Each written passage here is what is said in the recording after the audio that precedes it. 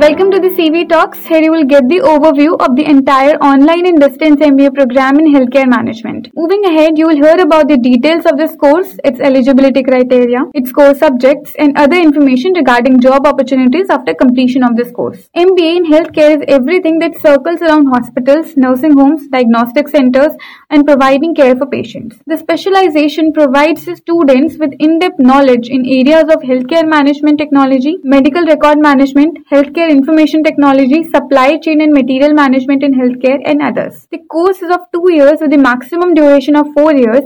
The extra 2 years are provided to give flexibility to its candidates hailing from different spheres of life. The major subjects that this degree comprises are patient care management, healthcare information technology, medical tourism, and so on and so forth. For being eligible for this course, the candidate should be at least a graduate from a recognized university. There is no entrance exam for the admission of this course, and the fee might vary from 1,50,000 rupees to 3 lakh rupees approximately. Universities like DY Patil, Jain Online, and BITS Pilani offer this course at quite an affordable price.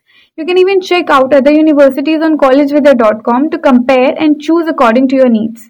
Last but not the least, career opportunities that you can look for after completing this course are plenty. You can plan to become assistant operation manager, healthcare manager, claims manager, and so on and so forth.